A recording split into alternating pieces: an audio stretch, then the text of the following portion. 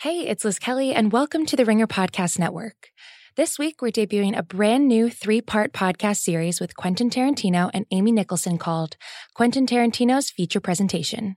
Here's a quick trailer with more info.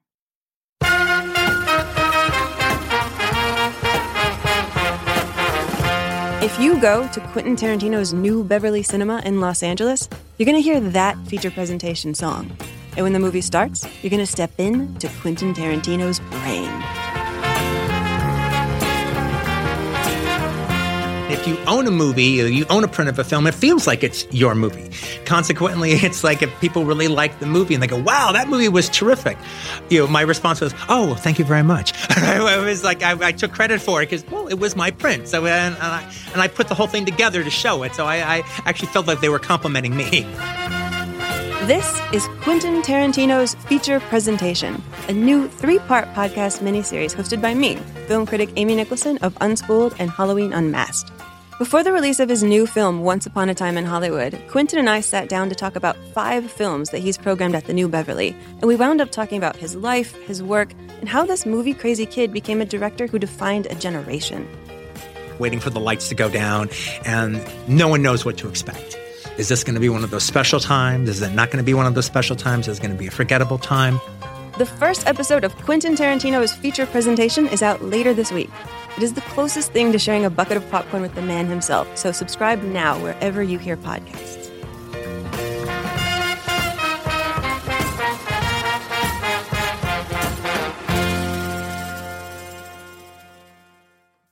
Coming up, we're going to make the best of it, improvise, adapt to the environment. Collateral. I-Ching, all that. Me and Chris Ryan coming up. Collateral. You just keep breathing. What the hell? It started like any other night. I got 5 stops to make. You drive a cab, you might make it through the night. From director Michael Mann. He's already killed witnesses.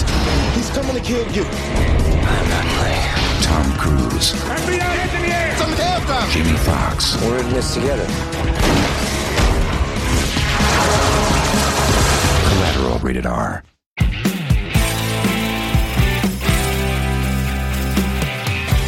All right, Chris Ryan is here. August 6, 2004, Collateral came out. 15th anniversary is this week. It was a big deal at the time. Michael Mann, 20-year anniversary of Miami Vice that year as well, and had a lot of juice and a lot of sway.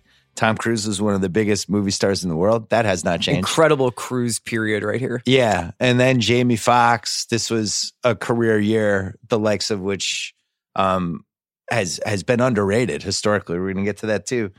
The excitement level for this movie from the moment it was announced to the moment it was filming to all the way up to the trailer and then the commercials. And it came out August 2004. I don't think there was a lot going on that week content-wise. I think we might have just lost Probably the weren't Olympics. even thinking about it in terms of content. No, I definitely wasn't. You were like, it's just a slow week. Well, I was writing 3 columns a week, and I think the Olympics maybe had just happened, and there just was like a dead spot. I was like, oh, cool, Collateral's coming out.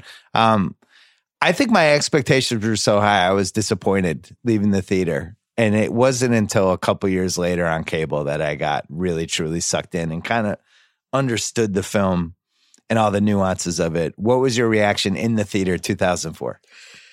It's definitely changed a lot over the years, and especially since I moved to Los Angeles. It takes a whole new meaning once you live here, both in terms of like how resonant it is, but also where you're like, God, there is just no way the 105 is that clear. Which I don't want to make this entire podcast into the Californians, but they actually do a really good proto-Californians. Jada Pinkett and Jamie Foxx, which is like, take La Brea, then make a right on Grand, and go on 6th. And he's like, no way, it's a parking lot. I think that this was one of a few Michael Mann movies that, unlike Heat, which is just, it does exactly what you think it's going to do in a way that blows your top off the first time you see it. Yeah. A lot of Michael Mann movies take a couple of viewings to really sink in and you realize what's going on. And this is one of those. And I think that this is a slow burn movie. I think it's like really, really weird that this movie got made. It's so compact. Almost didn't get made. Yeah, and it's such like it's like a subplot of another movie or something. or an episode of a TV season. It doesn't feel like it should be a feature, but thank God it is, man. It's just one of my favorites. So, like every 10 we do for the audience, and then the 11th we do for us. It's the 10 for them. I like how us. the odds are shrinking now. Yeah. This one's for us. We love Michael Mann, as no surprise to anyone who's heard this podcast before. His IMDb, it starts with the Jericho Mile in 1979, one of the great TV movies of all time. A top 10 sports movie still, 40 years later. I guarantee Craig hasn't seen it. I have not. Do you know the plot? No. It's a guy in prison, lickety-split, who turns out he's an unbelievable runner. Okay. And somebody sees him running, and they decide to build a track in the prison to see if he can qualify for the Olympic trials. And it's fucking amazing. It's unbelievable that it's a TV movie. Goes from that to Thief with James Caan. Great movie. Creates Miami Vice. Mm-hmm. Manhunter. The Keep, too, which is actually underrated. Yeah. I forgot about The Keep. Yeah. Manhunter. Helps create Crime Story. Last of the Mohicans, 92. Are we ever going to do that? Yeah, we're doing that. Because I have a really intense DDL imitation. Yeah, that was a thing, I will find you! You stay alive! That was a thing, and that was like the tail end of the MTVization of movies, and he did the best version of it. And that was the first time I think I had heard about his specific like work methods. It's kind of unbelievable that he worked with DDL. Because there was maniacs. I think there was this huge thing in Premiere where it was like they took everybody up to the mountains in North Carolina, and he would just like make them hike up the mountain every day. And DDL is like actually living like as a colonial like soldier. Right. And it was just the way it looks. I mean, that's an unbelievable movie. So he does Heat in 95, The Insider in 99, and Ali in 01, which was deeply personal for him because he loved Ali. So in that point, and Ali features one of the great Jamie Foxx performances. Yeah. And that was the movie that we realized Jamie Foxx was a good actor. Mm-hmm.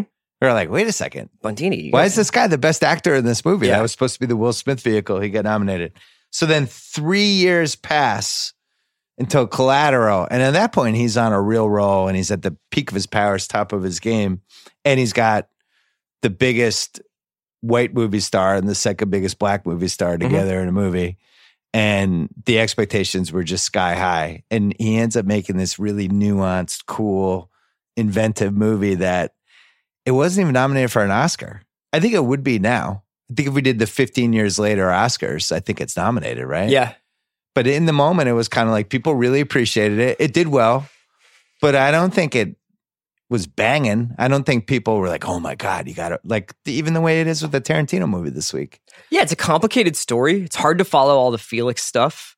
Tom Cruise plays a murderer and plays him pretty straight up. Like, I'm a bad person. You know? Has white hair. Yeah. It's and very un-Cruise-like. Jamie Foxx, who's the hero, is essentially whimpering for 3/4 of the movie. So all the notes you would have gotten from a studio about, well, we either need to make one of these guys, Jamie Foxx needs to be more heroic, or Tom Cruise needs to be more likable, and he needs to be doing something as it's revenge for his family that got killed or something like that. No, you can't have that. Not a Michael Mann movie. It's all like what it is. And what makes him a genius is that he doesn't need to take those kinds of like shortcuts to get the audience involved in his stories. So he experiments with digital video in this, which is why it looks so cool. And I'm not going to pretend I understand the difference between all these different cameras and stuff, but this was a really big thing. I have a pretty good Mann. quote from Michael Mann about this. You want me just to read it? Yeah. So it's basically, he said, when we did Collateral, it was the first photoreal film shot digitally. You cannot capture night photochemically, meaning like with film. Very shallow depth of field, very pretty diffused defocus lights. Exposure-wise, you can't get that crazy magenta sky that you have in LA. And when the sodium vapor lights are bouncing off the marine layer, Michael Mann, that's about 1,200 feet at that time of year. And the soft illumination of the magenta and the orange is very alienating, very attractive, and lonely at the same time. So that's what he was trying to, that feeling, that lonely feeling of Los Angeles, that light where you're like, I feel like I'm driving through a dream. And he felt like he could only capture that with these digital cameras. Yeah, there's planes constantly in this movie kind of sailing over, which is what LA's like. He's such a nerd with this stuff that I think it's one of the reasons his movies are so great. Yeah. Like you could just picture him filming this and they're showing him like the digital video cut and the skyline or the lights or like Hollywood's in the back. It's like, oh yeah. He's an artist and a technician. Yeah, he's an artist and a technician.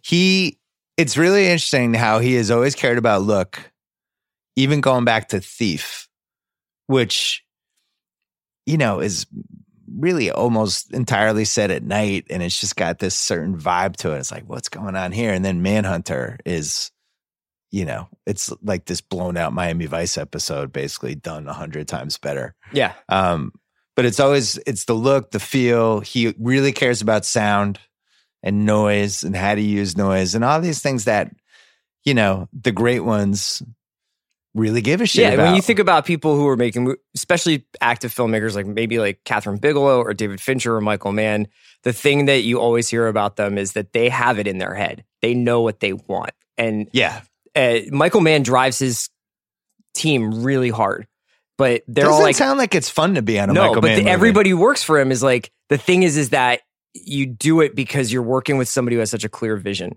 It's not like it's not like Coppola out in the Philippines making Apocalypse Now with his shirt off and be like, I need more helicopters. You know, it's like he actually knows what he wants this movie to look like. He knows why Vincent dresses the way he dresses. Vincent dresses a lot like Neil from Heat. Like, he has a look that he likes his guys to have. He has a look that he likes cities to have.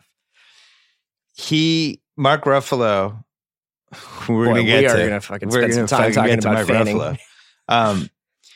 The scene when he discovers Ramon has gone through the window and then he calls SID.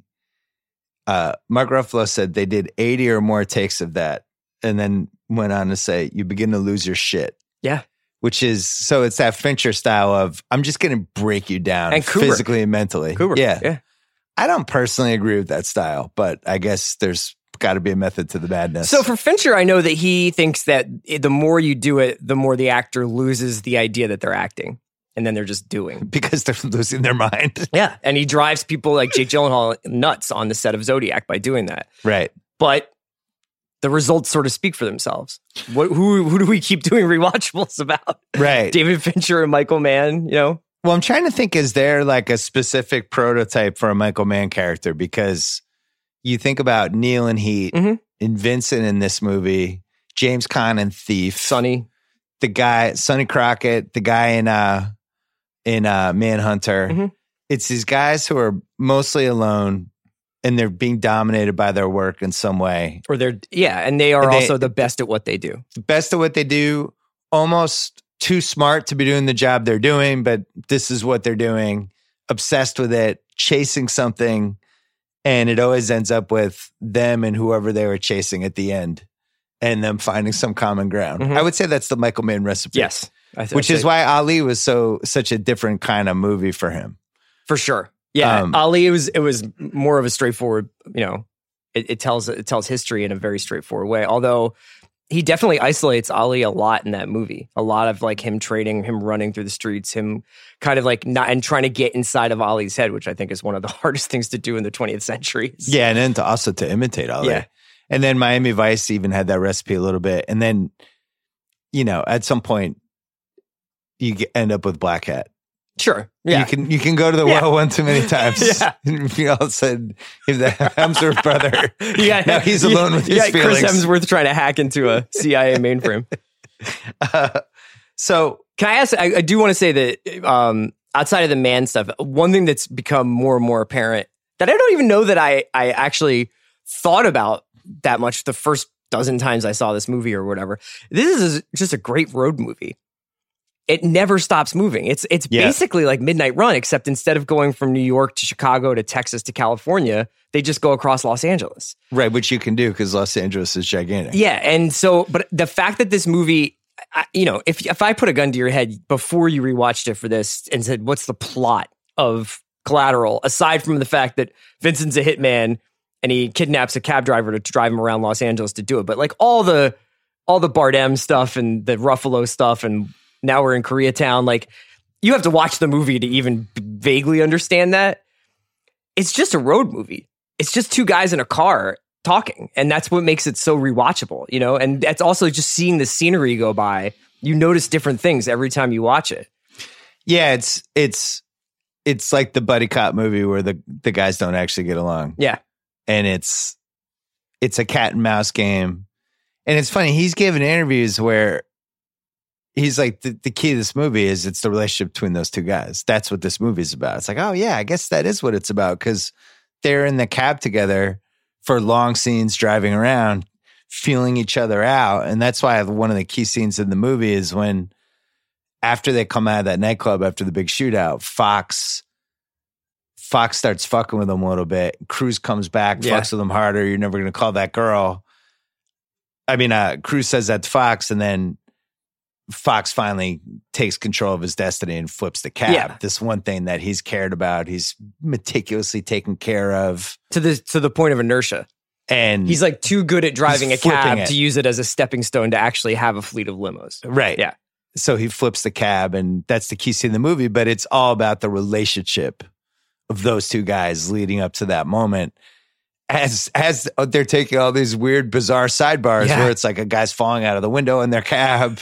He's going to see the most powerful drug lord, and they're going to multiple nightclubs. Yeah. They go to a nightclub where Javier Bardem has, he's basically, I guess, rented it out. Yeah. He has every table. It was just 20 bodyguards. Yeah. Where do you want to go tonight, Javier? Let's go to that nightclub where I rent out. I rent out the entire room with the 20 bodyguards. I would say this is an all-time classic LA movie. And what's interesting is they don't really use any of the parts of LA that you would say, they got to use that. They got to go to Mulholland. Mulholland, Hollywood, Malibu, Santa Monica There's Pier, no PCH, Beverly Hills, all the like staples are not in this. All downtown, all like West Hollywood side and streets. downtown, when downtown wasn't a thing. No, but that's where all the city offices are. So that's where Jada would have been working. Like that's where her prosecutor's office would be, presumably. Even when I had lived out here for 2 years when I saw this movie, almost 2 years, and all of it was said in this LA that I didn't really know. I lived. At that point, I had just gotten finished working for a Kimmel show. I was on like the Hollywood side of things. I was still trying to feel out. The thing was, when you move to LA, it's so gigantic. You're trapped to your navigation system for like a year and a half, 2 years, 3 years. And you don't know where anything begins and ends. You're like, Santa Monica is that way, and Manhattan Beach is that way, and Malibu is that way. And then you go the other way, and it's, now I'm going to San Bernardino, and it just seems infinite. And that downtown LA, I just didn't know anything about it. And so much of the movie's down there, and he made it look so cool. When did ESPN move into LA Live? That was like 2009. Okay. 2008, 2009 range. Downtown LA, nobody went down there. Yeah. There was no reason to. They've built it up a little bit, but he made it look like a real metropolis, which I thought was pretty cool. He insisted on making this movie in LA too. It was originally set in New York.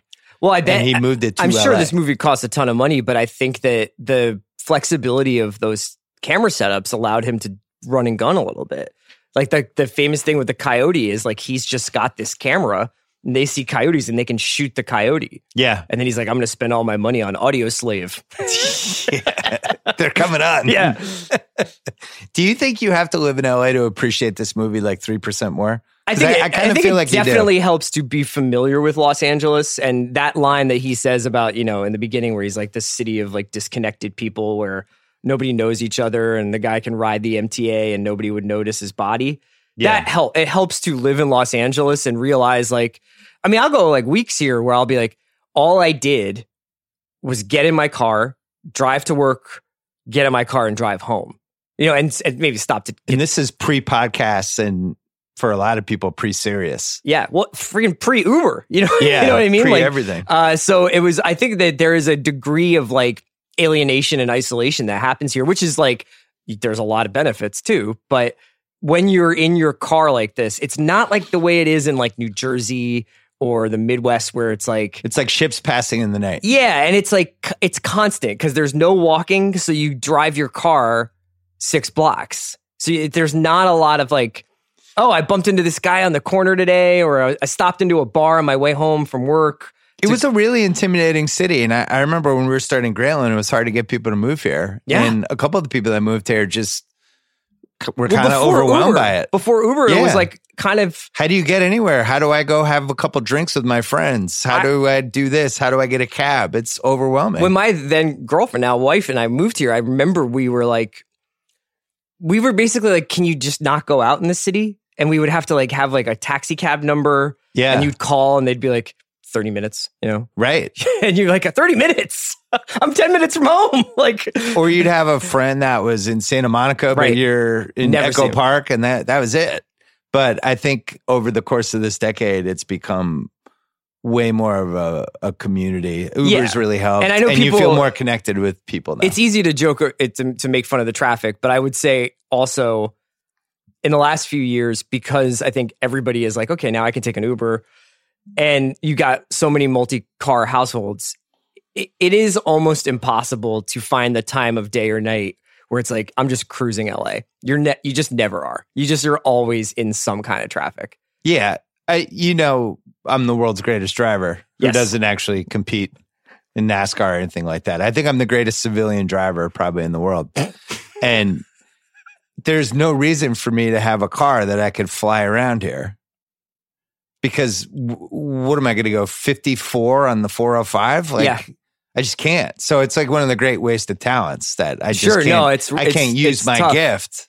It's tough. And if I was in like North Dakota, Ford versus Ferrari though. Ford versus Ferrari versus Simmons. We're doing a rewatchables right away for that. So here's Jamie Foxx. He has this whole background in Living Color. He has his own show. He's, I would say, huge with Black audiences and with mainstream audiences, kind of like, oh, is that the guy from Living Color? It doesn't really, I think, resonate in the same way for a bunch of different reasons. Ali was a breakthrough for him. He plays Bundini Brown, and they shade the top of his head. He's addicted to drugs, and it's just, he's really affecting, and he ends up, I think, getting nominated for an Oscar for that. Because I think a lot of the times when we come across performances that we really love, we talk about like what it's like when that actor first comes on screen in that role. And that moment, how shocking it is. Or just like, you're like, everything else just kind of faded away except for this person. And in Ali, when the Sam Cooke is playing and it's the training montage in the beginning and he's like peeling the orange while Ali is, or no, maybe that's Ron Silver, but like then Jamie Foxx comes outside and he gives him that speech where he's like, I'm Bundini Brown. And he's just like, it's like, what the hell is happening? The first 10 minutes of Ali might be the best 10-minute stretch of just about any Michael Mann movie, except for something which from is Heat. Fucking saying something. Yeah, it really is. So after that, it was like, oh, well, maybe he's ready to become an A-list star. And the next 3 years, he basically does Shade, and that's it. I don't even remember what Shade was. What was Shade? Shade of rom-com? Honestly, don't remember. It's a group of hustlers encounter the dean and pull off a successful sting that results in their pursuit by a vengeful gangster, and features he's barely in that. He had like a cameo. So this leads to 2004. One of the great years anybody's ever had. Yeah. He's in Ray, which he wins an Oscar for the next February. And not for nothing, basically like runs the Oscars that night. He's in Collateral and gets Best Supporting Act. He's in 2 categories for acting. I'm not done. He hosts the 2004 ESPYs and he's in Chappelle's Show. Yeah. That's an all-time year. Yeah. I would put that against any Will Smith year. Yeah. Getting nominated in 2 categories is incredible. And by the end of this year, he is now an A+ list star. And I don't think he was in the Shaq roast. I think that was the year before when he destroyed that comedian. I think that might have been 2003. But by the end of this year, it was like Jamie Foxx is one of the 12 biggest stars we have, and just went to a whole other level. Now, I don't think he's fulfilled the promise of that year as an actor over the next 15 years. I actually think it's been disappointing. I don't know how you feel about that. I just think he has different priorities than what maybe we think like an actor of his caliber should have. And so he's done stuff that seems like, Django, Soloist. He's done stuff where he's tried to like stretch his stretch out and do some really good work. But he's also like really into music, and he's also really into making popcorn movies and being a big star and being on TV and hosting game shows and stuff. So I think he's just like a polymath. Seems like he stopped taking chances movie-wise. He does in 06. I think he's just like a really, really, really good famous person. Like he's an incredible interview guest. He loves doing all this different stuff. He's been a Dream BS podcast guest for ever. You'd have to really go for it. 05 Jarhead, 06 Miami Vice, which we've already done on this Rewatchables podcast that we both love. 06 Dreamgirls, 07 The Kingdom, and then all of a sudden it's just action and rom-com after that. He's doing, but that's what movie stars make. Valentine's Day and Law Abiding Citizen and Due Date and Horrible Bosses, and he's doing voices and Rio 2 and so on and so on. What about, I guess Django was a big chance for him and a big swing. Yeah. That was really the other major swing. And The Soloist was supposed to be that. And he's got a movie coming out called Just Mercy, which is with Michael B. Jordan, which is directed by the guy who did this really awesome movie, Short Term 12, which seems like it could be a really good like courtroom drama. So I'm trying to think what movie. I still think like it's like entirely like in the like when Jamie Foxx makes a movie, it's worth noting. You know? Yeah, and I don't mean to sound critical. I just think the guy's really talented, and I wish, I think when you look at somebody who gets on the level of like where Cruise was the last 30 years, or Russell Crowe for a 12-year stretch or something, where they're just carefully picking their movie roles and they're trying to put together a whole resume. Doesn't seem like he ever had that kind of mentality. Now we go to Cruise. Cruise, at this point, is still riding high. And more importantly, we still think he's a normal human being. We know there's some weirdness. We know about the Scientology stuff. And I think him and Nicole Kidman were getting divorced at this point. Eyes Wide Shut was illuminating. We know he's not like normal. Illuminating. But April 2005 is when he meets Katie Holmes. And the Oprah couch thing happens, and all of it, we're all kind of like, wait a second, is Tom Cruise a weirdo? What's going on here? This was not the case in Collateral in 04, and it carried a lot of weight in the moment when he's a bad guy with white hair. Yeah, so from 99 to 06, this is just a phenomenal run for him. With Magnolia, Vanilla Sky is what it is. Minority Report, he starts working with Spielberg. He does Minority Report and War of the Worlds, which I didn't love. And this is unconfirmed suggestions that like something happened that made the two of them sort of part ways, whether it was Spielberg's, I have no idea what it was. I mean, like there are rumors about why, like they just decided to stop working together. We also you looked at two Mission Impossibles too. And when does the video come out? The weird Scientology video? It was all 05 was when it got weird for him. So it's like, around then is when Spielberg basically starts working with Tom Hanks instead of Tom Cruise. Yeah. And, it's just strange. It's like he has that last run, Collateral, War of the Worlds, Mission Impossible 3 are three of my favorite movies he's made. He's so good in those. Yeah. And you're just like, man, this guy just might be like Tom Cruise forever. And then that's when he starts making like weird random stuff like Night and Day and Rock of Ages. And Rock of Ages was tough. Stuff like that. And he comes back a little bit with Edge of Tomorrow. And now he's back to a version of himself. It's tough to stay an A+ list star. It's really hard to maintain it for more than 8 to 10 years. And he maintained it for basically 20 before the wheels came off. And now he's back and was able to revive it. But I think this is a top 5 Cruise performance for me. Collateral? Oh, yeah. Because A, went against type, but in a way that made complete sense and didn't feel like desperate or overly intentional.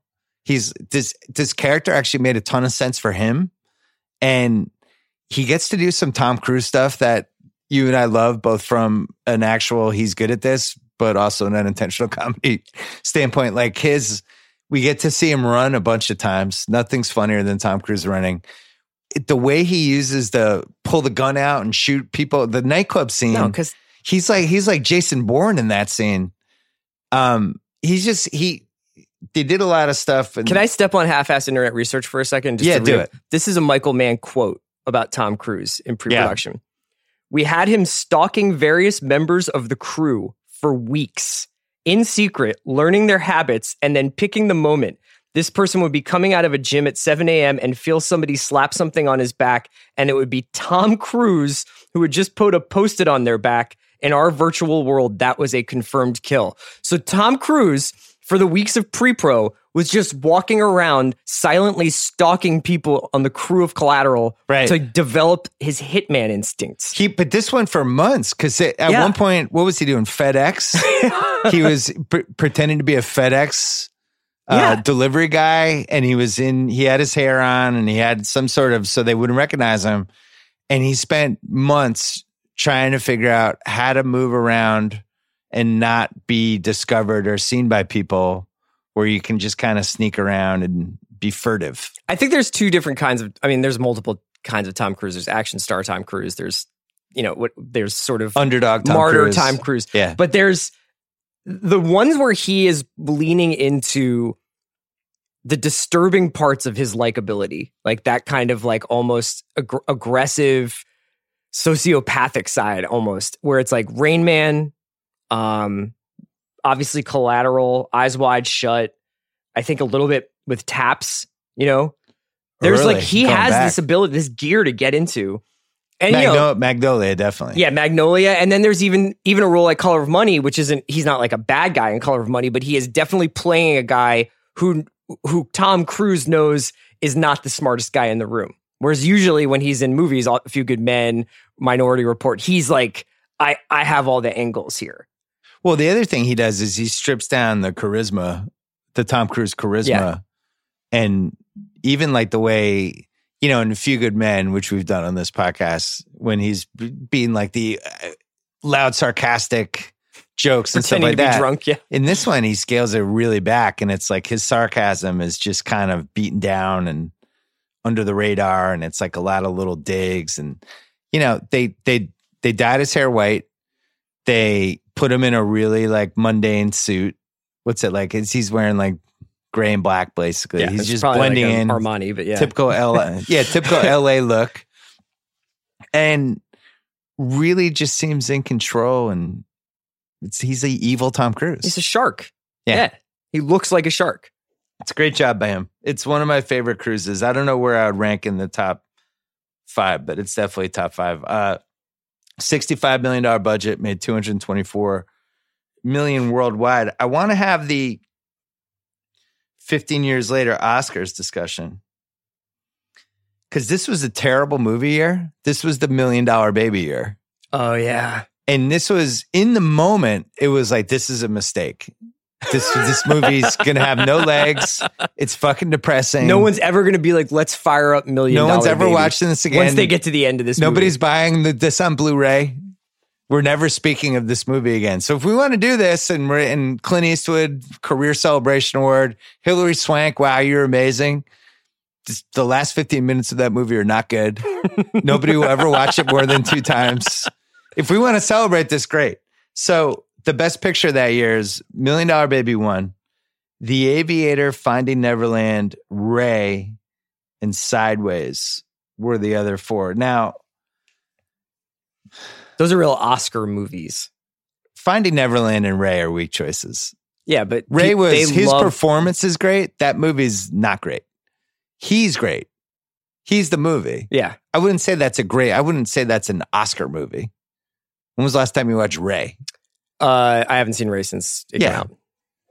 I would say Collateral should have made the top 5 if we're doing that again. Best director, Clint Eastwood wins. One take Clint. Scorsese for The Aviator. Yeah, not 80 take Clint. Alexander Payne for Sideways. Mm-hmm. 3 good ones.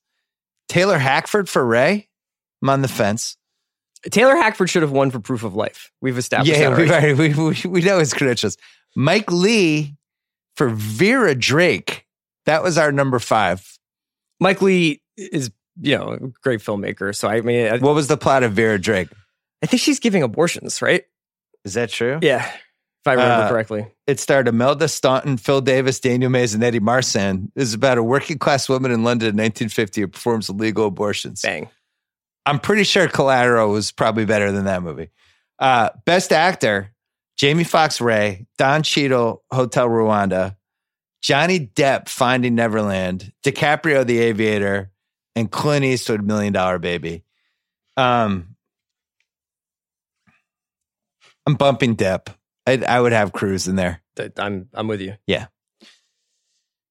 Best Supporting Actor, Morgan Freeman won for $1 Million Baby, which I'd forgotten. That movie basically swept. That movie swept the awards. Jesus. What happened?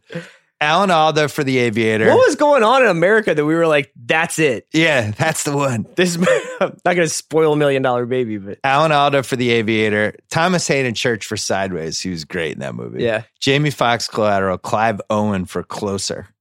Okay. No Ruffalo. What about Pete Berg? Pete Berg. All right, we're going to get to him. And then Best Supporting Actress, no Jada Pinkett, which I had forgotten. Kate Blanchett won for The Aviator, Laura Linney for Kinsey, Virginia Madsen for Sideways. She's great in that movie. Sophie Okonedo for Hotel Rwanda. And then this is Natalie Portman for Closer. Closer had 2 nominations. This is a wild year. What the fuck is going on? I don't think I've watched any of these movies other than Aviator since this year. It's just a bad year. And for some reason, what's weird is there were a couple other really good movies that came out that year because Before Sunset came out that year. Man. Boy, when is that happening? When are the Linklaters coming? That's when you, me, or Sean either get separated or divorced, that's when we're going to do it. What are the money lines on that happening? Whatever year that is. Oh, I'm always the favorite.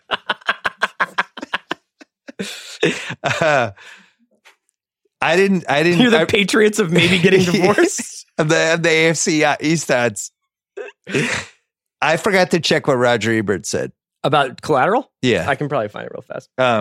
We'll take a break, and then when we come back, we'll have Roger Ebert's thoughts. Hey, when you need a breakfast burrito at 8 a.m., red wine at 4 p.m., sushi at 9 p.m., and ibuprofen at 10 a.m., Postmate it.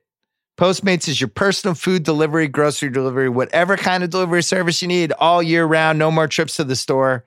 Anything you're craving, Postmates can deliver within the hour, 24 hours a day, 365 days a year. The largest on-demand network in the U.S. Delivery from all the restaurants, grocery, convenience stores, traditional retailers you can possibly need. Download the app if you haven't already on iOS or Android for free. Browse local restaurants, businesses, track your delivery in real time for a limited time. Postmates giving our listeners $100 of free delivery credit for your first 7 days when you use the code REWATCHABLES. Again, code REWATCHABLES, $100 of free delivery credit for your first 7 days. Download the Postmates app. Anything you need, anytime you need it, Postmate it. Download Postmates, save with code REWATCHABLES. All right, we're back. We're going to do the categories in 1 second. Chris, what did Roger Ebert say about Collateral? 3.5 out of 4. Raj! She's had a hot streak. Yeah. What else did they say? Anything great? Collateral is essentially a long conversation between a killer and a man who fears for his life.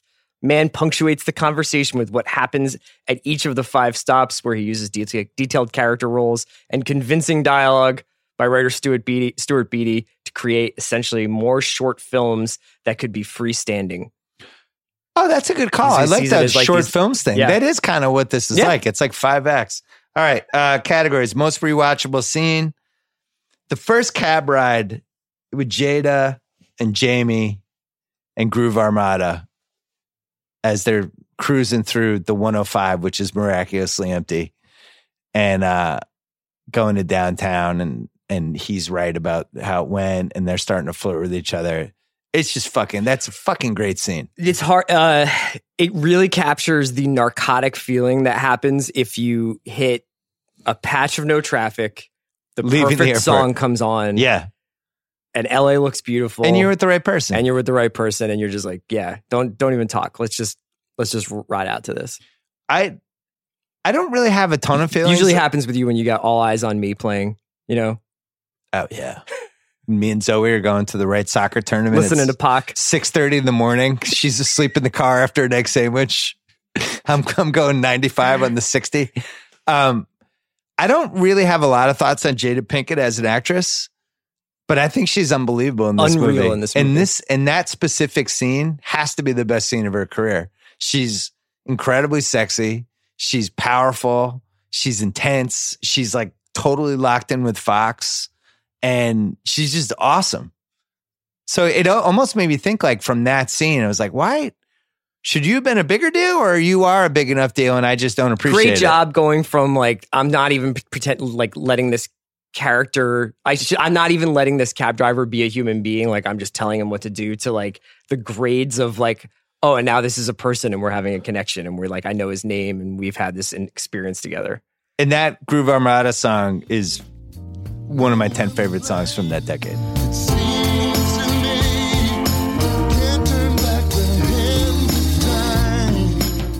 I love that song. And hearing that song always makes me think of that cab ride. The one flaw of this scene is he puts it on and she's like, I love this song. And he goes, oh, you like the classics? Yeah, and I was like, came out 2 years earlier. What the hell's going on? The next scene, Cruz gets dropped off. Hey, pull around the alley. Fox pulls in the alley. And then a body drops on the cab. And in the movie theater, first time you see it, when you don't know that that's coming, it's fucking terrifying. Yeah, you can tell when Max is like weirdly like eating his hoagie. They're playing opera. And he's like paging through his S-Class brochure. Cleaning the dashboard. His cab is not going to stay clean. My favorite, the most rewatchable scene is everything that happens in between the first and the second kill. Like from when the body falls out and Jamie gets all rattled and Tom Cruise is in the backseat to when like Ruffalo shows up. Well, what about, so Cruise comes out and it's really great how he's totally calm, but he's also kind of looking around and he's surveying like, did anyone see that? Did anyone see that? He's calculating all these things almost like a robot. And then Fox has his hands up. He's like, put your hands down. Put your hands down. And he's just kind of like, all right, we got this. Yeah. And then all of a sudden they're pouring spring water in the cab. Help me lift the body into the trunk. All the stuff about like, I didn't kill him, the fall did. Right. The bullets helped. Yeah. That's a really good scene. Not positive the cab recovers so quickly. Like in terms of, it seems like it would have almost caved the roof in, but we'll give Michael Mann that one. Yeah, you would think. The next one I have for rewatchable is the robbery scene when Fox is handcuffed to the steering wheel and the gangbangers show up. And hey, homie, is that my briefcase? Yeah. Cruz gets his stuff back. And that's when we learn Cruz with the 2 shots to the chest, 3rd shot to the head, which is my move as well. The double tap sternum headshot. Yeah, I like to go 2 to the chest and then 1 high. Group the shots. That's how I was trained. Yeah, right. Wet work. That scene's awesome. I got to say that, can I just say that like when that first kill happens and then like they're driving and Jamie Foxx is so rattled and Tom Cruise is trying to get him to like get back on and he's like, hey, Lady Macbeth, leave the seats. The light is green. He calls him Lady Macbeth. It's amazing. We also forgot to mention when he goes, red light. What does he say? Red light, Max. Red light. To try to get him to calm down. And that's also the parallel to that is they bring Ruffalo in and he's doing the investigation and Berg is all tired and everybody there is save all of that for later. Next rewatchable scene, Big O to see Daniel in the jazz club. And he tells the Miles Davis story. July 22nd, 1964. Who do you think walks to that door? Bye, baby. Miles Davis. That's right. In the flesh. That's right. I'm talking about through those doors, the coolest man on the planet. Jeez. Anyway, he had been... And Fox, who's been terrified and is being asked to drive around a hitman, he's had a dead body fall in his car. He's got a dead body in his trunk and has realized about an hour earlier that this hitman is just going to be driving around LA all night killing people. And he's probably going to get killed at the end. And he's like, come on, we go to this jazz club. And within 10 minutes, he's like, man, this Miles Davis story is great. Can I have tequila and water? He's just really enjoying the moment. Yeah. It's one of the funniest parts of the movie. He's just really into it. And then what does Cruz say about the... What a great story. I got to tell the people in Culiacan and Cartagena that story. And that guy's face just drops. Great job by that guy. Yeah. Barry Shabaka Henley. Yeah, and he plays Daniel. Yeah. Also from Miami Vice. But I love that he's so into it. I love the look on the guy's face when it turns. I also love the part in the Miles story, which ends with Miles telling the 2 people, get the fuck out of my face, you jive motherfucker, and take your silly bitch with you. And they're like, yes, Miles Davis, the king. And then I like when he shoots him and then holds his head up. Yeah, so it doesn't make any noise. I feel like there would have been way more blood, but what do I know? Next scene, the Fever nightclub scene. The Koreatown Club, yeah. Would you put Bardem for most rewatchable? I have Bardem. Koreatown. All right, we'll put him in there. The Koreatown nightclub is my most rewatchable scene, but Bardem on this last rewatch, I was like, this guy's serving the heat. So it's funny to watch him after No Country for Old Men, watching him as that guy, which was filmed only, I think, two and a half years later. And he's just a completely different human being. You probably wouldn't know those were the same two guys unless you were like a pretty heavy movie buff. Like my wife would have no idea those were the same two guys. Right. And then also what he does with a nothing role in Collateral. Did you read the research for this where he spent months trying to figure out how to have an accent that sounds like somebody who originally had a Mexican accent, but then had been in America and there was some sort of dialect that he tried to master? Spent months trying to master this having an accent. Was Tom Cruise American. stalking him during this time? Yeah, Cruise is putting Post-its on his back. He's great. The command of the scene, and then Fox trying to seem cool and kind of eventually getting the hold of how to seem like a hitman is both unrealistic, but it made it seem realistic. The Fever nightclub scene is just incredible. And I'm just, spoiler alert, it's going to be my choice. Yeah. I'm amazed by that scene, how he shoots it. What's the story? He had 600 extras there for a 12-hour day, and they had to be screaming like the entire time. All performing the same actions over and over again. Cruise has some great kills in that scene. He has some like where he had clearly practiced with like a stunt dummy for months, like how he would do like, I'll break his arm, I'll turn, I'll do this, like just going full Cruise. Yeah. And it's really good. And then it ends with the shocker of Ruffalo, who finally realizes Max isn't full of shit. And he's like, I'll get you out of here. And then Cruise just kills Ruffalo. It's like out of nowhere. I remember when I mean, it's like Ruffalo's not a big deal at this point, really, right? Has he done? He's the up and comer, the hot up and comer already. He's like in the Glenn Powell stage of his career. Yeah. And you see him and you're just like, this guy's amazing. He's going to take Cruise down. It's like, nope, out. You're done. Cruise goes to Annie's office building, another rewatchable. How they film it with, he's on the other side looking up the building. He can see her in one thing. See that. Oh, that's just really good. Suspenseful. They cut the lights, darkness, sound, all stuff Michael Mann loves. And then the very, very ending, the subway shooting and Cruise's the MTA scene, yeah, and also not realizing he died or he was going to die right away as the viewer, and going, wait, why is he?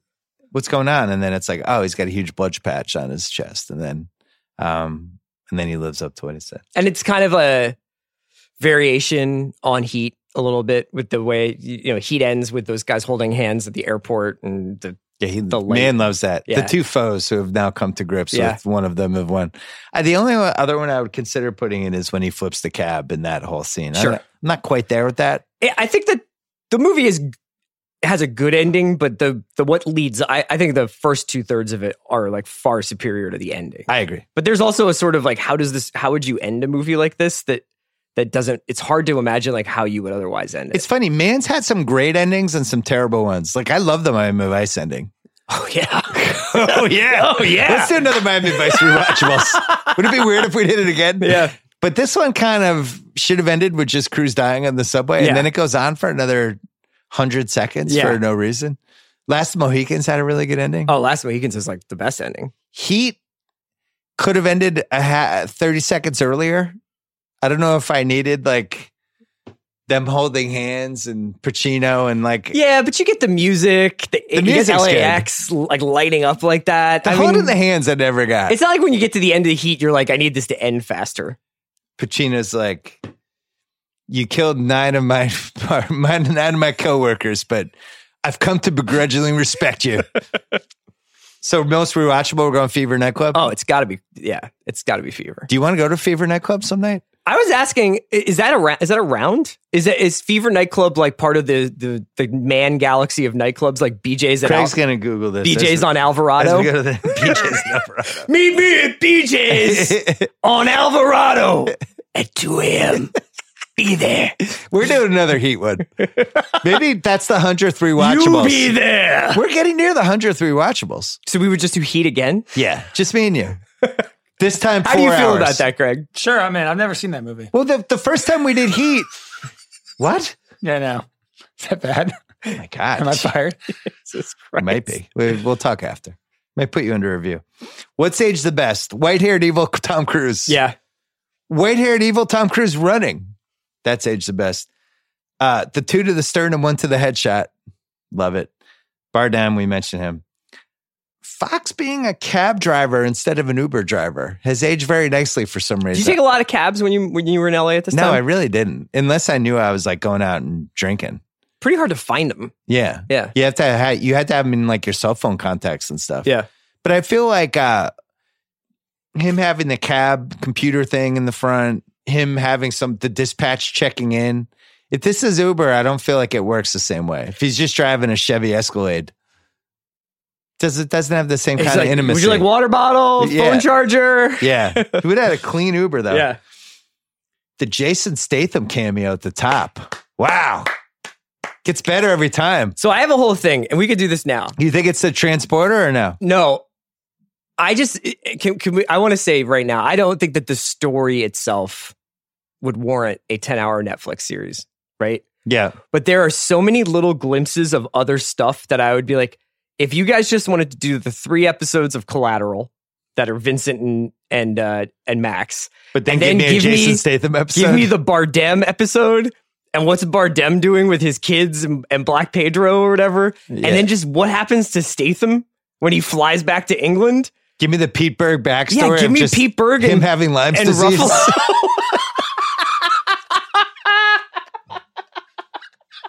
Is that not a plot point? Is that because he's always sleeping? Yeah, he's tired. Chronic fatigue, Pete Berg.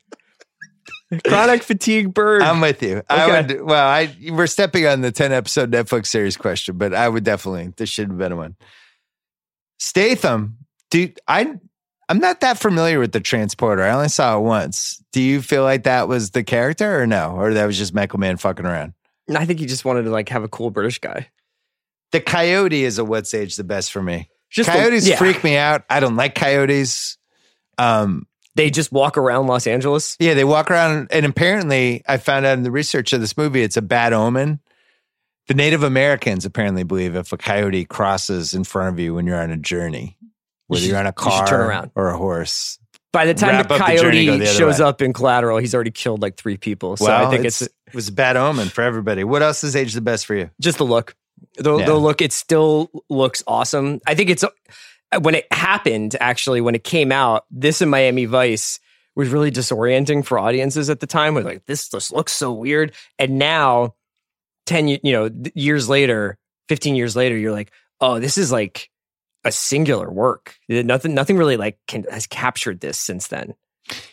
This movie could come out right now and it wouldn't feel like it. And the performances are also understated and like within the rails. It's filmed in a way that seems 2019-ish, the whole thing. Yeah.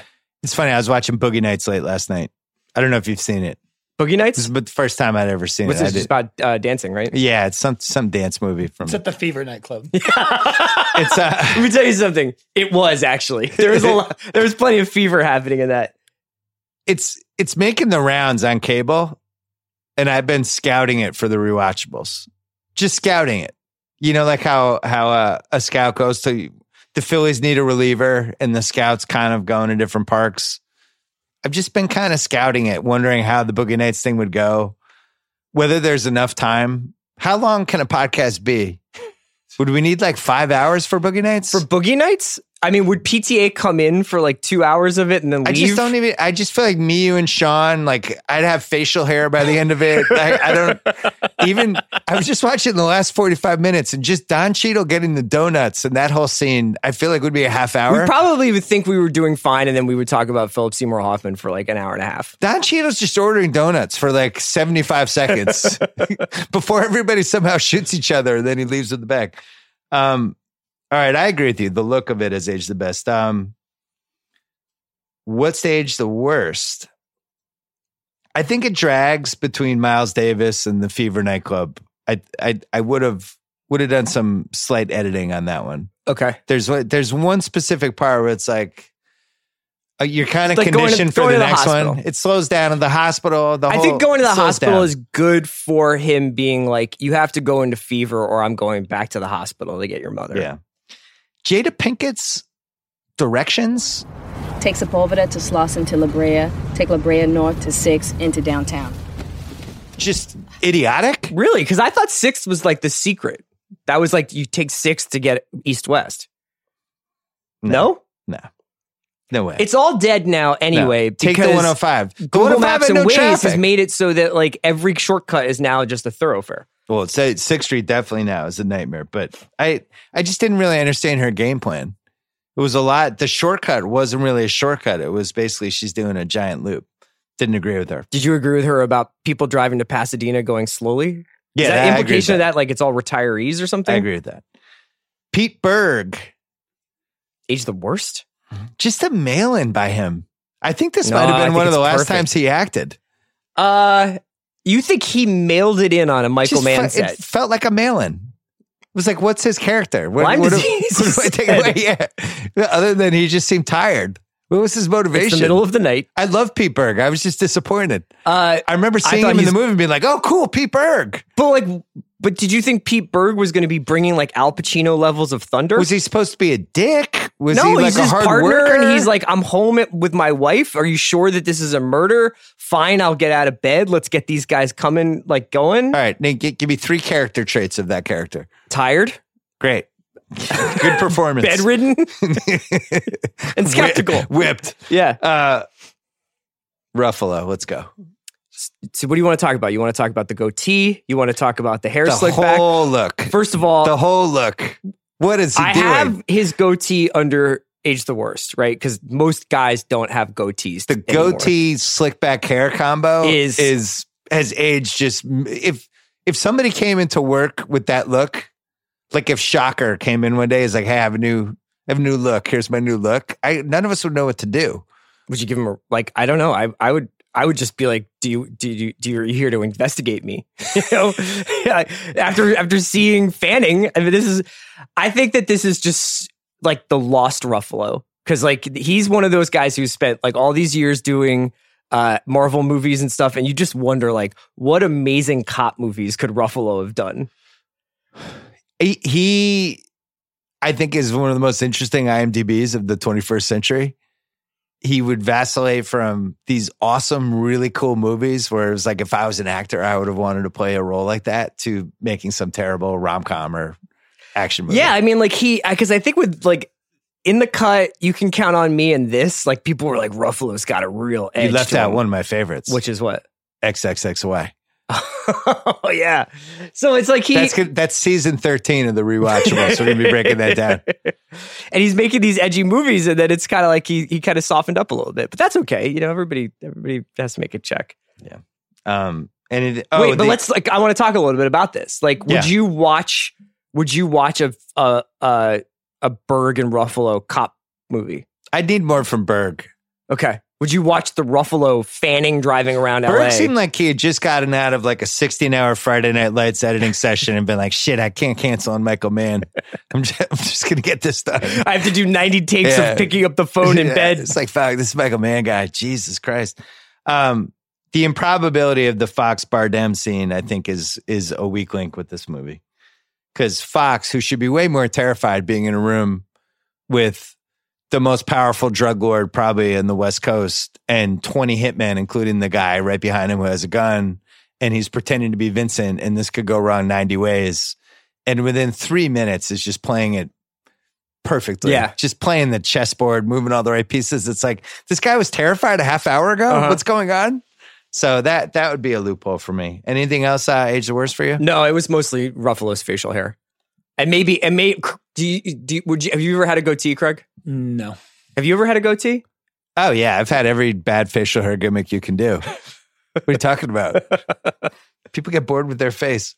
I want when they do the, for Twitter, when they do the poster with us in it for rewatchables, I want them to give you the Ruffalo hair and face thing. That's not surprising that you want that. No, it'd be great. You wouldn't want that? Sure. Casting what ifs. A lot of them for this one. Amazing. It was at DreamWorks for 3 years, nothing happening. Mimi Leder, is that how you say it? Mimi Leder, yeah. Mimi Leder, initially attached to direct. Passed on to Janusz Kaminski. Mm-hmm. Dad at my school. Yeah. Daughter in the same grade as my daughter. He didn't want to do it. The most famous cinematographer probably of all time. Russell Crowe becomes interested in playing Vincent. Project starts getting some heat. He brings Man on. Brings Man on. He's about to do it, but he's preparing for Eucalyptus with Nicole Kidman. Did that movie ever come out? Isn't that what Australia wound up being? Did they change? Is that what they changed I it? think. So, no, is that Hugh Jackman? I don't know. So you think Russell Crowe is the hitman? Yeah, Russell Crowe can play Vincent. Yeah. Fuck yeah. I love Cruise, but man. I think Cruise is perfect in this movie. Russell Crowe would have been different. Yeah, but it's great. I mean, it's a great idea. Different or just different? Well, I mean, he'd have to get the proof of life body going. You know? If 04, it's still conceivable. 19, not conceivable. No. But I think he would have been really good in this movie. Before Man was hired, they went to Spike Lee, Scorsese, and Spielberg. Scorsese and Lee both showed interest before passing. Spike Lee's version of Collateral, I think, would have to be set in New York. And they didn't Stewart. I think he worked with this writer, or I think this guy wrote Inside Man, didn't he? Maybe. I don't know that part. So Man went to Tom Cruise. The idea was Cruise as the hitman, Adam Sandler as the cabbie. Did you see that one? Yeah, I did. What do you think about that? I think it's a he different did not movie. Write Inside Man. Sorry. I think it's funnier. Well, it depends on if Sandler's trying to do one of his, like, this is a real movie, right? Like, I don't know if I could ever have gotten out of my head that that's Sandler. That would have been a tough leap of faith for me. I don't think that works. I don't know if this is true or not, but Edward Norton was apparently offered both lead roles. And then he was like, but I have to re-edit the entire movie. Yeah. Colin Farrell was offered the role of Vincent. According to Cuba Gooding Jr., he met with Michael Mann about playing the role of Max. Mann turned Gooding down because they had already done Jerry Maguire together, him and Chris. Val Kilmer. As Vincent? No. As Max? No. As Felix? As Detective Fanning. Holy shit. Are you serious? Pulled out right before filming due to schedule conflicts with Alexander. Wow. Thanks Mark a lot, Ruffalo Oliver Stone. took the role. Yeah. We could have had Kilmer. It's a tough blow. That also would have been like a little too much, like this is just the Heat band getting back together a little bit, right? I think with that role, Val Kilmer is really going to be like, I'm going to explore the studio space here. I'm going to make some choices. Stuff out. Yeah. I'm making some facial hair choices. I'm making some. He has like the full D'Artagnan from Tombstone. Yeah. Imagine him in the scene after Ramon goes out the window and he's making the call, doing 80 takes. Yeah, he's depressed. Off the rails. And then Dennis Farina was originally the Bruce McGill part. Oh, that's cool. Bruce McGill's I like how Man has his dudes. Oh, He will go back to his crew. Yeah. Best that guy, a.k.a. the Joey Pants Award. I have McGill for this. I think he's Bruce McGill, though. Yeah. I think it's so you think Bruce McGill maybe gets his own category? We give it the Bruce McGill Award instead of the Joey Pants Award. I'm happy to flip that. Bruce McGill is that guy, but he also plays the same guy in a lot. We should do a rewatchable. We'll do a rewatchables poll on the Twitter account that we have for rewatchables. Should it be the Bruce McGill Award or the Joey Pants Award? Craig, write that down. I have to give you gotta watch Heat and put up a Bruce McGill poll. I have Barry Shabaka Henley. Yeah. For that. I'll go with that. I'll go with that. Because I never can remember his name. Because this but movie he's has in- a lot of people that are pretty famous now. Like Statham, is that a Joey? That's not really a Joey Pants thing. No. Michael Mann, like Barry Shabaka Henley is In a lot of those, yeah. he's a Michael Mann cast member. Yeah. He's like Eugene Levy for Christopher Guest. The Saul Rubinek They Knew Award for overacting. What do you think? I wasn't really feeling. I think Ruffalo's facial hair could be the Saul Rubinek Award winner. He's a great performance, but I think his facial hair is in a different movie. I would say that there are. There's a case to be made that Cruz in the jazz club is actually overacting when he's talking about the notes behind the notes. Yeah, you sold me. That's good. Picking nits. I wanted to do a new category, the Pete Berg Award for underacting. It goes to Pete Berg. The Ambien Award for the sleepiest actor. Oh man, if that tick had bit me in 2002, I'd be able to get to that crime scene. Dion Waiters Award, best heat check. I think Jada Pinkett's in this movie just a tiny bit too much. Mm-hmm. Barry Shabaka Henley's in there, but I think the winner's Javier Bardem. If I am being Santa Claus and you are Pedro, how do you think jolly old Santa Claus would feel if one day Pedro came into his office and said, I lost the list? How fucking furious do you think he would get? One scene. Indelible. It's fucking like one scene and I wanted 20. If you do one scene but you get a monologue, you win Dion Waiters. Oh yeah. So if he's just like, my kids believe in him, and it's just like, oh shit, here comes a monologue. If you do one scene and I wanted 22 more, but I have to live with just the one, you win the award automatically. Half-assed internet research. This was written by an Australian writer, Stuart Beattie. When he was 17 years old, took a cab home from Sydney Airport and had the idea of a homicidal maniac sitting in the back of a cab with the driver, nonchalantly conversing with him. And then it just went a million different ways from there. Here's just another nerdy Michael Mann quote. I think you did most of this. Did you do the whole movie? He wanted it to seem like the whole movie took place in Northern Europe someplace. When he's talking about the magenta lights, the soft illumination of magenta and orange. Okay. Yeah. We did a lot of this stuff already. Oh, this is another weird Michael Mann thing. He writes documents on the background of Vincent and Max, and most of the stuff doesn't end up in the movie, but he wants to sketch them as complete characters for the actors. It's like, so that if they're ever like, so what did this guy do in the 1990s? He's like, I have that. This shit should be online. Yeah, seriously. I want to read the Max document that Michael Mann prepared. See how it aligns with your own personal history? He played Division II college basketball, but hurt his knee. Like, what does he put in there? How many people does Vincent kill in this movie?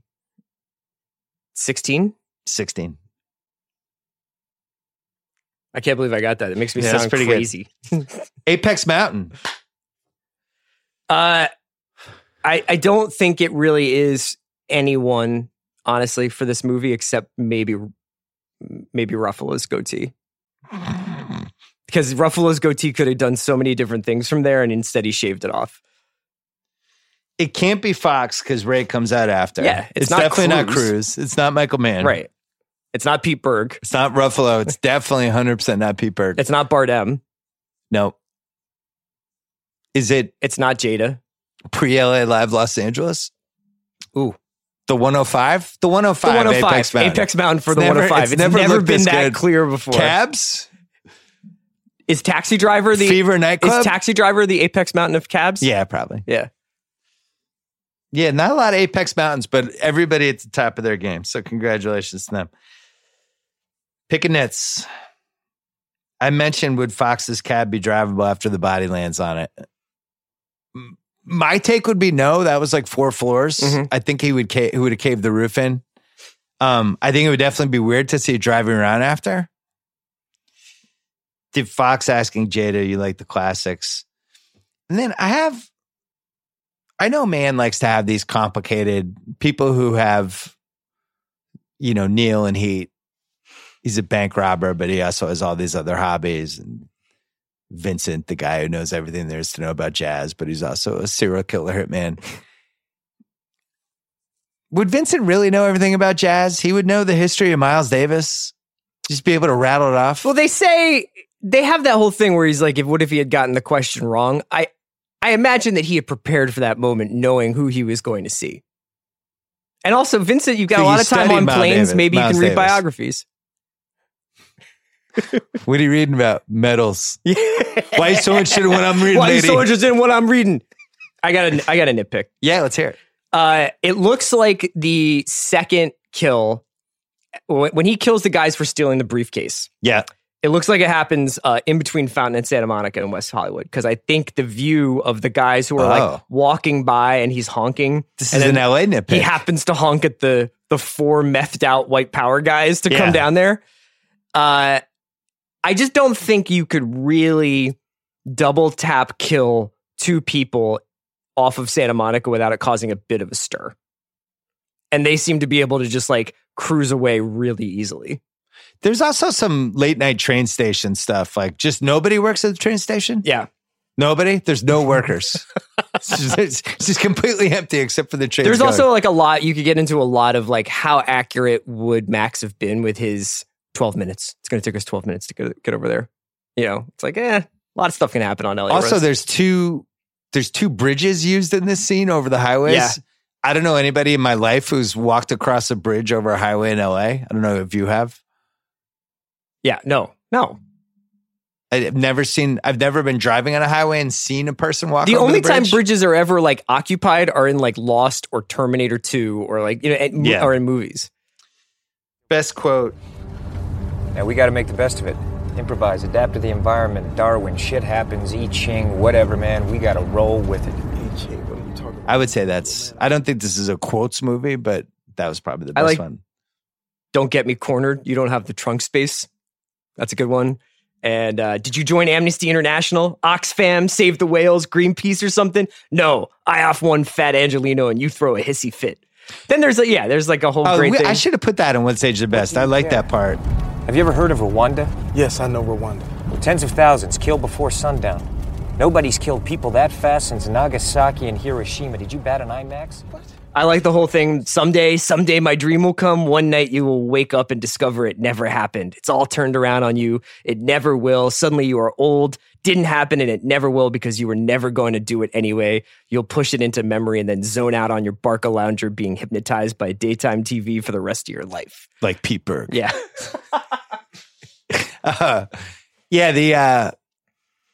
That's a theme, I guess. The underlying theme of this movie is Fox needed a jolt to fucking get his shit together and actually start the limo. And this idea that Fox is like over planning everything and Cruise is this improviser. Could this be remade as a 10-episode Netflix show? Absolutely. I told you. I would sign up for this. Yeah. Right now. All about Felix and the investigation into him. Sure. The witnesses, all that stuff. Probably unanswerable questions. Did Javier Bardem's character go to trial? All the witnesses are now dead. Jada Pinkett has survived, but the 4 witnesses are dead. Presumably, Max is like, here's what was happening, right? It sounds like a mistrial and then a new trial. Yeah. And what was he going to trial for, you think? Being a drug distributor. So why are there witnesses? I think they're witnesses to like the process of how the drugs came into a country and how they were distributed through LA. So if one of the key witnesses is the guy in the Fever nightclub, why is that guy at a nightclub and not in witness protection? That's a great question. Not a lot of witness security going on. It's like, hey man, big trial tomorrow. Anyone want to go to the Fever nightclub? No way I could get shot in a place with 1,000 people. Another unanswerable question. Is this movie better or worse if Fox and Cruise switch roles? I think it's worse, but I am not averse to, I would love to see like the version of it that had that. It's also a movie that I would be totally open to being remade. You know, I would be fine if they wanted to do something with like Gosling as the hitman, Michael B. Jordan as the driver. I guarantee Gosling has watched this movie 20 times and is just furious that he didn't get to play Vincent. Another unanswerable question. Why name the guy Vincent when Vincent was in Heat? And also Vincent was his character in Color of Money.